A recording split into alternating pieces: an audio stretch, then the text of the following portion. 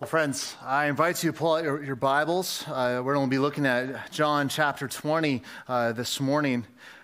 That as we're here on Easter, there are many, many beautiful passages where we see our resurrected Savior encountering his disciples.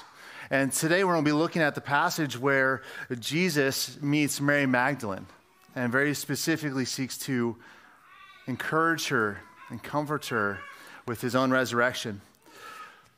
But 10 years ago, in September of 2013, the cover story of Time magazine was this question: can Google solve death?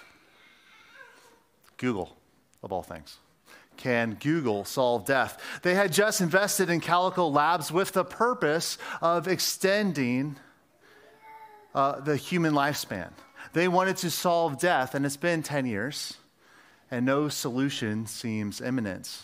But this is a crucial question for us as human beings. Is there a solution to death?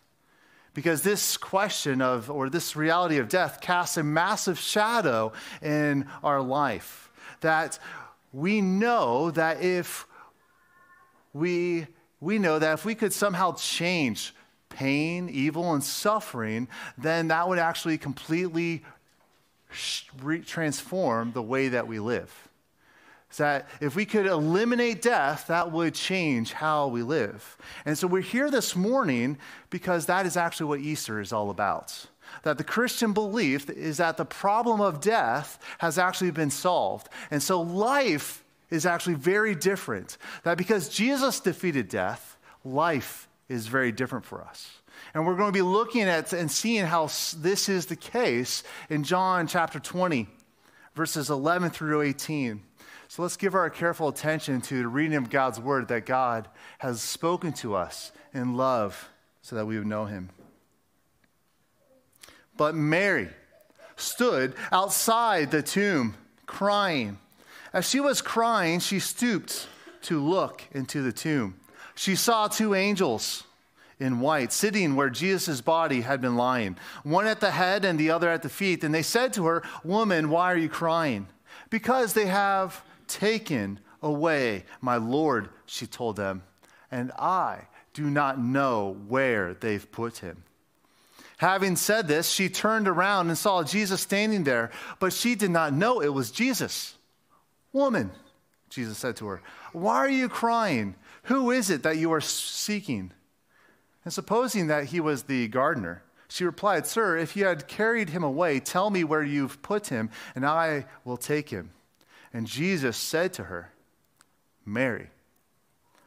Turning around, she said to him in Aramaic, "Rabboni," which means teacher. "Do not cling to me," Jesus told her, "since I have not yet ascended to the Father, but go to my brothers and tell them that I am ascending to my Father and your Father, to my God and your God." And Mary Magdalene went and announced to the disciples, "I have seen the Lord." And she told them what he had said to her. This is the word of the Lord. Praise be to Christ. It's a gospel reading. I'm mixing it up today. Let me pray for us. Father God, we thank you for this wonderful good news, how we see your Son alive, that his tomb is empty. And be with us now as we consider your word and how your word speaks to our heart and our deepest needs and how you completely change how we live today. It's in Christ's name I pray. Amen. As we step into this passage, think about the question, what do you do with your grief? What do you do with your grief? We experience considerable grief in our lives as we lose loved ones to death, where we miss out and lose opportunities, where we experience broken relationships and estrangement, alienation, disappointments, and so much more, that we experience considerable grief within our life, that to the point that grief is actually a constant companion in our lives. That Counselors will even show us that grief is very predictable, that there's 5 stages where you go from denial to anger to bargaining, depression, and acceptance. And here with Mary, she is experiencing considerable grief, that she is clearly hurting, she is lost, she's confused. And so it's no wonder then that this passage, that this event, this encounter is actually recorded for us in Scripture.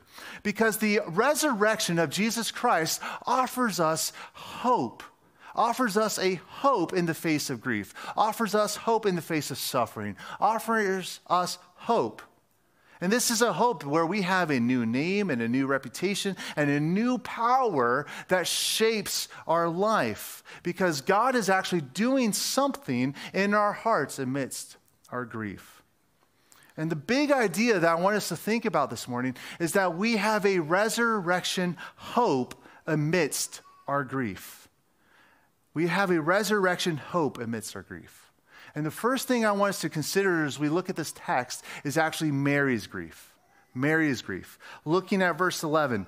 But Mary stood outside the tomb crying. And as she was crying, she stooped to look into the tomb. And so here's Mary Magdalene. And Mary Magdalene, she is heartbroken. But something to know about Mary Magdalene is that aside from Jesus' mother Mary, Mary Magdalene is the woman whom we know the most about in the Gospels. That every Gospel writer of Matthew, Mark, Luke, and John, they talk about her. And that she was once possessed by 7 demons until Jesus came alongside her and cast them out from her life. That here's Jesus, he healed her. He restored her humanity. She was out of her mind. She was not herself until she met Jesus. And when Jesus miraculously removed the demons from her life and restored her humanity. And so here is Mary, that she knew this misery of sin in a deeply profound way. And she also knew the salvation of Jesus Christ in a very deeply profound way. That she knew firsthand the type of salvation that Jesus was offering because her humanity was truly restored. And she loved Jesus. She loved him. And so to highlight this, all of Jesus' friends, the 11 disciples, the men, they're somewhere else. But Mary Magdalene and 2 other women, they were the ones who went to the grave on the 3rd day to care for Jesus' body. None of the disciples did that, just these women. Here's Mary Magdalene, and so it's very clear that she loves Jesus. And so she is heartbroken at the fact that he's dead, and yet his body is gone. That she cannot even show love and respect to the one who restored her humanity. That she's outside his tomb grieving the loss of a friend, the loss of her rabbi, the loss of the one who restored her humanity, and his body's gone. So think about the grief that she is experiencing. It is grief upon grief upon grief upon grief. And each one of us has experienced the misery of sin in our lives. And we have experienced this misery of sin in different ways. It could be the harsh words of a loved one. It could be a death of a friend, parent, child. It could be the loss of a relationship or financial security, disappointment, being hurt by people who are close to you, and so much more. And these losses pile up. It's one thing after another in our fallen world. It's cumulative. But there's something about grief that is actually meant to show us something. Because grief can actually reveal what is important to you. Grief can reveal idols, things that you center your life around. That grief will even tell you that things should not be this way. Because nobody ever wants to go through hard times. No one wants hard times to come to them. But when they do, these hard times have a way of making you ask, what am I really counting on right now? Am I building my life on a sure foundation that is able to meet the demands of life, these demands that are beyond my control? And when we think about the Christian faith, Christians have gathered for the past 2,000 years. But on Easter Sunday, these Christians, when we gather on Easter Sunday, they are not saying the stock market has risen. The stock market has risen indeed. That's not what Christians say. We say he has risen. He has risen indeed. Hallelujah. See, hardship reveals where you put your hope. Hardship reveals where you put your hope. And there's only one thing in the entire face of the human existence that is able to put up with poverty, disease, pain, hardship, death, and suffering, war, famine. There's only one thing, and it is Christ is risen, and he is risen indeed. And so we gather this morning to remember and to celebrate the only hope that is capable of sustaining you through everything that you will face in your life. It's not you. It's not me. It's Jesus Christ. And so this is what grief can do in our life. This is what happens when we face hardship. That grief and hardship reveals what it is that we put our hope in. And when we put our hope in anything other than Jesus Christ, what you'll find is that your grief will paralyze you. That grief will make you wonder, who am I? Do I know who I am? That grief makes you question your identity. That why is this happening to me? And so here's Mary, and this is actually what she's experiencing. That she lost her hope. That Jesus was actually her hope, and he died. And so she is grieving the death of her hope and the fact that his body was missing. But is that what really happened? Did her hope really die? Or did she simply misunderstand what hope is? So this is what's going on with Mary's grief. But she's coming to this tomb, and it's an empty tomb. And this is the second thing I want us to think about. Because the promise of the empty tomb, or the reality of the empty tomb, means that when things are bleak and when things are hard, that God is actually doing his best work. Because here's Mary, and she comes to this empty tomb. In verse 12, she sees two angels in white sitting where Jesus' body had been lying, one at the head and one at the other end where his feet lay. And so she sees this empty tomb. She sees that there's no body there. She sees these two angels, and she completely misses out on the fact that these are angels. And angels within the biblical story, they serve as messengers of the Lord. They come to speak to God's people, say that God is about to do something truly incredible. And so here are these angels, and they're coming to Mary to tell her something. And what they tell her is, and this is news about God, but they say to her in verse 13, "Woman, why are you crying? Woman, why are you crying?" See, here's Mary Magdalene. She was with Jesus for the majority of his earthly ministry. That he heard Jesus repeatedly say that he would rise from the grave. That after 3 days of being in the grave, he would rise from the dead. And so she heard Jesus say this over and over and over again. And yet she's at the empty tomb. But she's at the empty tomb, and she does not even consider what Jesus said. She thinks that someone stole Jesus' body. And so that's why she's crying. She is in incredible grief. But there's also incredible honesty here. That Mary's hurt, she is confused, and she assumes that someone stole Jesus' body out of hatred, out of cruelty. And honestly, that would not be surprising. As we heard John say earlier, speaking about the events of Holy Week, that would not be surprising as Jesus was falsely accused and he faced a rigged trial and he was crucified upon the cross. But Jesus' body was not stolen. That is not why the tomb is empty. The reason why the tomb is empty is that Jesus did exactly what he said he would do. That he rose from the grave, that he rose from the dead, and he himself, as we read in John 11, that he himself is the resurrection and the life. So woman, why are you crying? The tomb is empty. He rose from the dead. This is what the angels are trying to communicate and speak to her, that these angels are trying to connect these dots, that why are you crying? That doesn't make sense with everything you have heard. This tomb is empty. Or that one of the other gospel accounts, it's actually Luke, says this, that why are you looking for the living among the dead? Because the living don't live among the dead. This is incredible.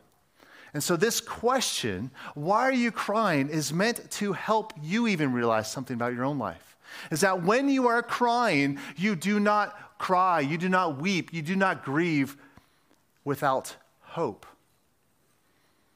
I saw this past week a pastor in San Francisco. He wrote something on social media. He said, hey, I'm working on my Easter sermon this week. And he said this, that this is my very first Easter sermon since having cancer. I have a whole new perspective on our Easter hope. So when we think about this hope that we have from the resurrection, this hope is not ignorance of human suffering, where we just aren't aware or we are ignoring the plight that we face in our life. But hope is also not just wishful thinking. We're like, oh, it's going to be a beautiful day. Oh, I hope it's going to be warm today. That's not what hope is. Hope, biblically speaking, is grounded in Jesus' resurrection. As we read in our call of worship from 1 Peter, we read this, that in God's great mercy, he has given us a new birth into a new hope through the resurrection of Jesus Christ. That the resurrection leads to a new hope that we have. And so that our faith and our hope are in God. And so the resurrection shows us something concrete, that Jesus defeated death. That we see that in the resurrection, there's an end to our pain. There's an end to your tears. There's an end to broken relationships and alienation. That there's an end to suffering. And that there's an end. So that one day we will know this promise that Jesus speaks over, that all things are made new. The resurrection guarantees that there is a limit to your sadness. The resurrection guarantees there's a limit to your grief. And hope acknowledges this. That hope says that there is a limit. And it's that suffering is real, but there is an end to it, and it's all because of Jesus Christ. So I love what 1 Corinthians says, or what Paul says there, where he says this, O death, where is thy sting? O death, where is thy victory? Years ago, when my best friend from high school died, my friend Steve wrote in a card one of John Donne's Holy Sonnets, and this was the line that he included, death, be not proud, because even death will die. See, friends, we grieve with hope. And we grieve with hope. And we have this hope because the tomb is empty. Because the tomb is empty. And so here's Mary once again. She's being asked this question by the angels, but she's not connecting the dots. She's actually oblivious to the Lord's work. That she is spiritually blind, even when Jesus is actually right in front of her. This is what verse 14, having said this, she turned around and saw Jesus standing there, but she did not know it was him. That she is spiritually blind. She does not recognize Jesus. She does not recognize him. And so Mary discovers that this is Jesus when he does something. He speaks to her. He says, woman, why are you crying? This is repeated now for us twice. But then she's thinking like, hey, are you the gardener? Have you stolen my Savior's, my friend's, my teacher's body? Where have you put him? Then here's this in verse 16. Verse 16 is when Jesus speaks to her. And Mary realizes that this is the one she is looking for. And all he says is her name. That Jesus says, Mary. That God is the one who speaks to us here. We see that God is the one who calls you, that he calls out to you, that he is the one who speaks words to you and he rescues you. And he rescues you completely out of grace. And it's worth noting that here in the resurrection account here, the very first eyewitness is a woman. That in this patriarchal society in the Roman world, woman had no legal standing. That if she would go to court and say, hey, the resurrection really happened, no one would believe her because of her gender. But God has women being the very first eyewitnesses of the resurrection.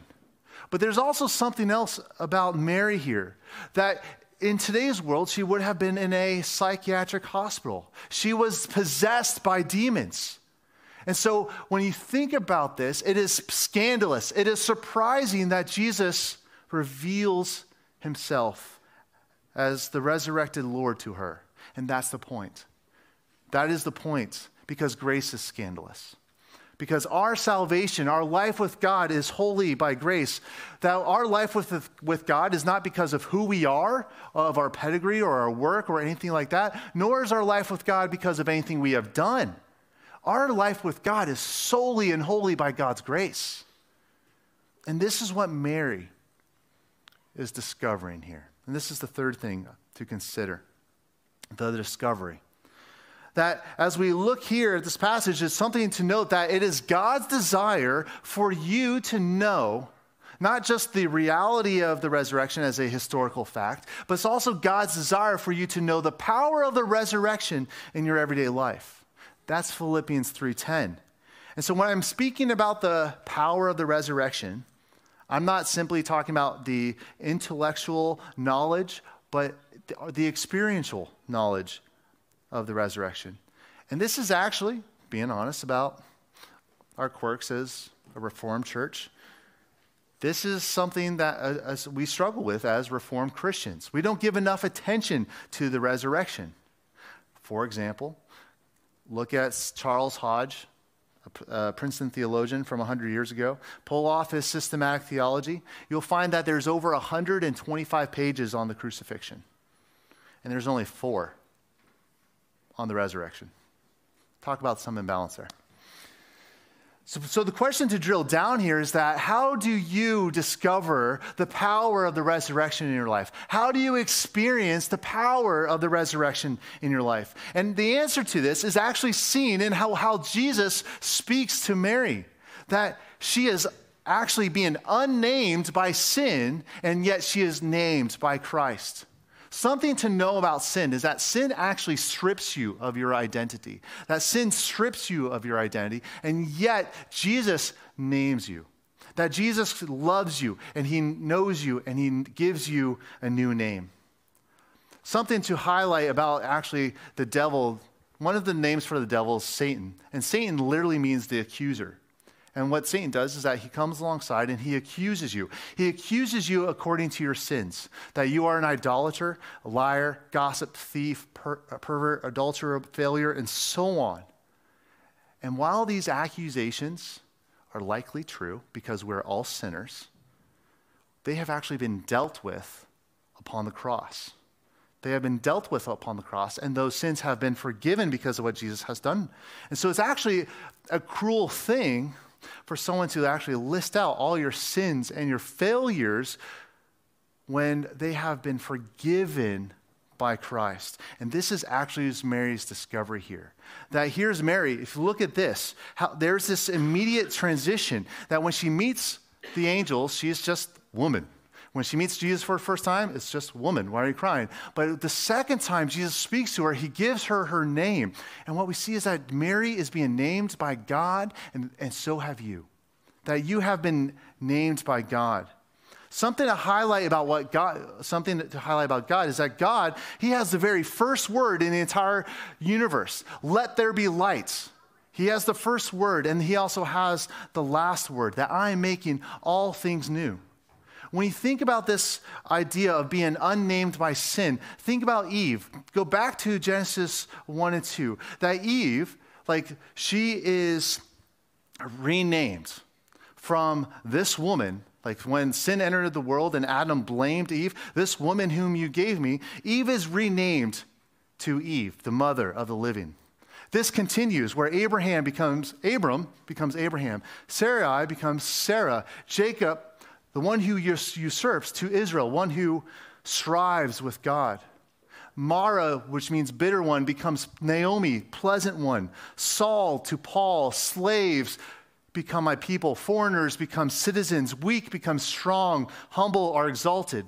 The prodigal son becomes the celebrated son.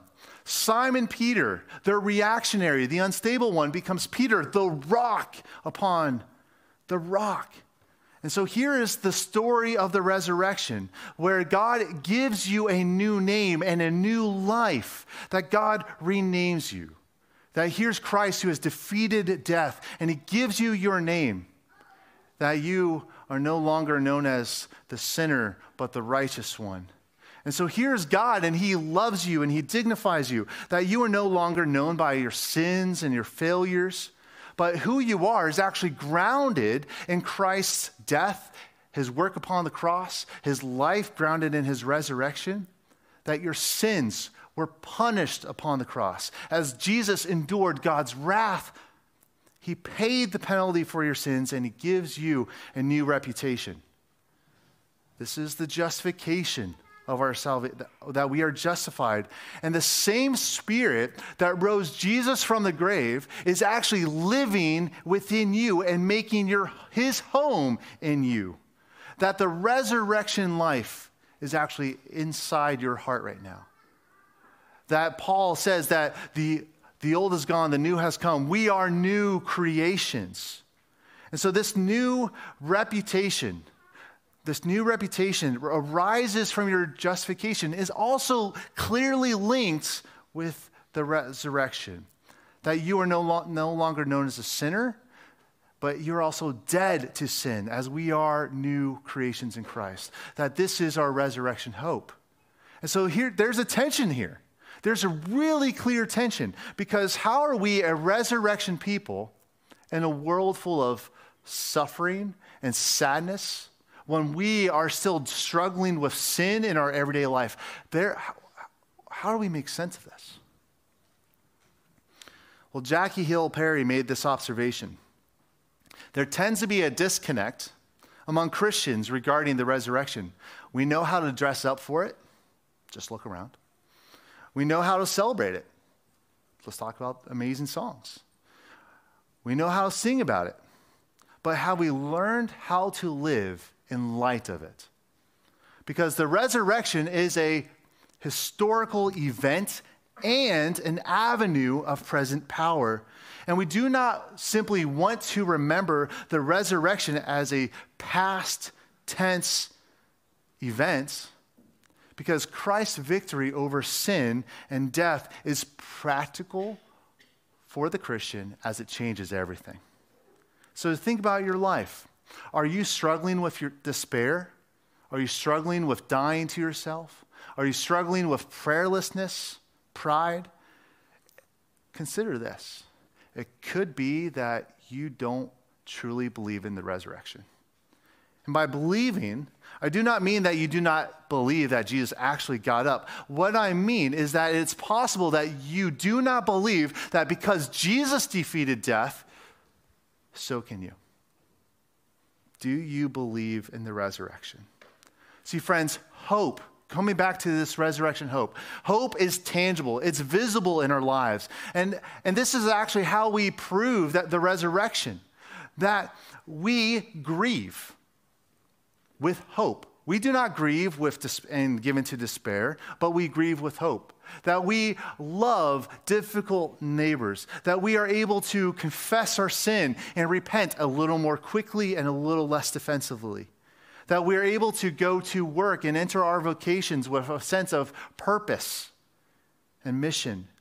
That we are able to commit and recommit to praying for that impossible situation. That we can share the gospel with the lost. That we can persevere in a long-term battle with depression or chronic illness. That you can approach your spouse, your children, or a roommate with wonder and affection, where you can take risks and step into places of serving where no one else wants to go. That this is what hope looks like in our everyday life. This is what resurrection looks like in our everyday life. That there's faith in the resurrection, that there's this belief that Jesus defeated death, and that this hope arises from Christ's victory, and it's visible within our lives today. So going back to our grief, and this is where we'll end. What does this have to do with our sadness? Well, one writer says, do not abandon yourselves to despair. We are an Easter people, and hallelujah is our song. Because Christ trampled death. He swallowed up the grave. He defeated our greatest enemy so that we would have life with him. And when we look to Jesus in faith, and we look to Jesus and step out in obedience, we will actually see the new creation in our lives. So do not abandon yourself to hope. No. Do not abandon yourselves to despair. There we go. Do not abandon yourselves to despair. But hold on to hope and believe. Believe that more is possible because Christ has defeated death so that you would have the power of resurrection in your life. Let's pray. Dear Lord, we thank you for this wonderful, wonderful news that we have, that the grave is empty.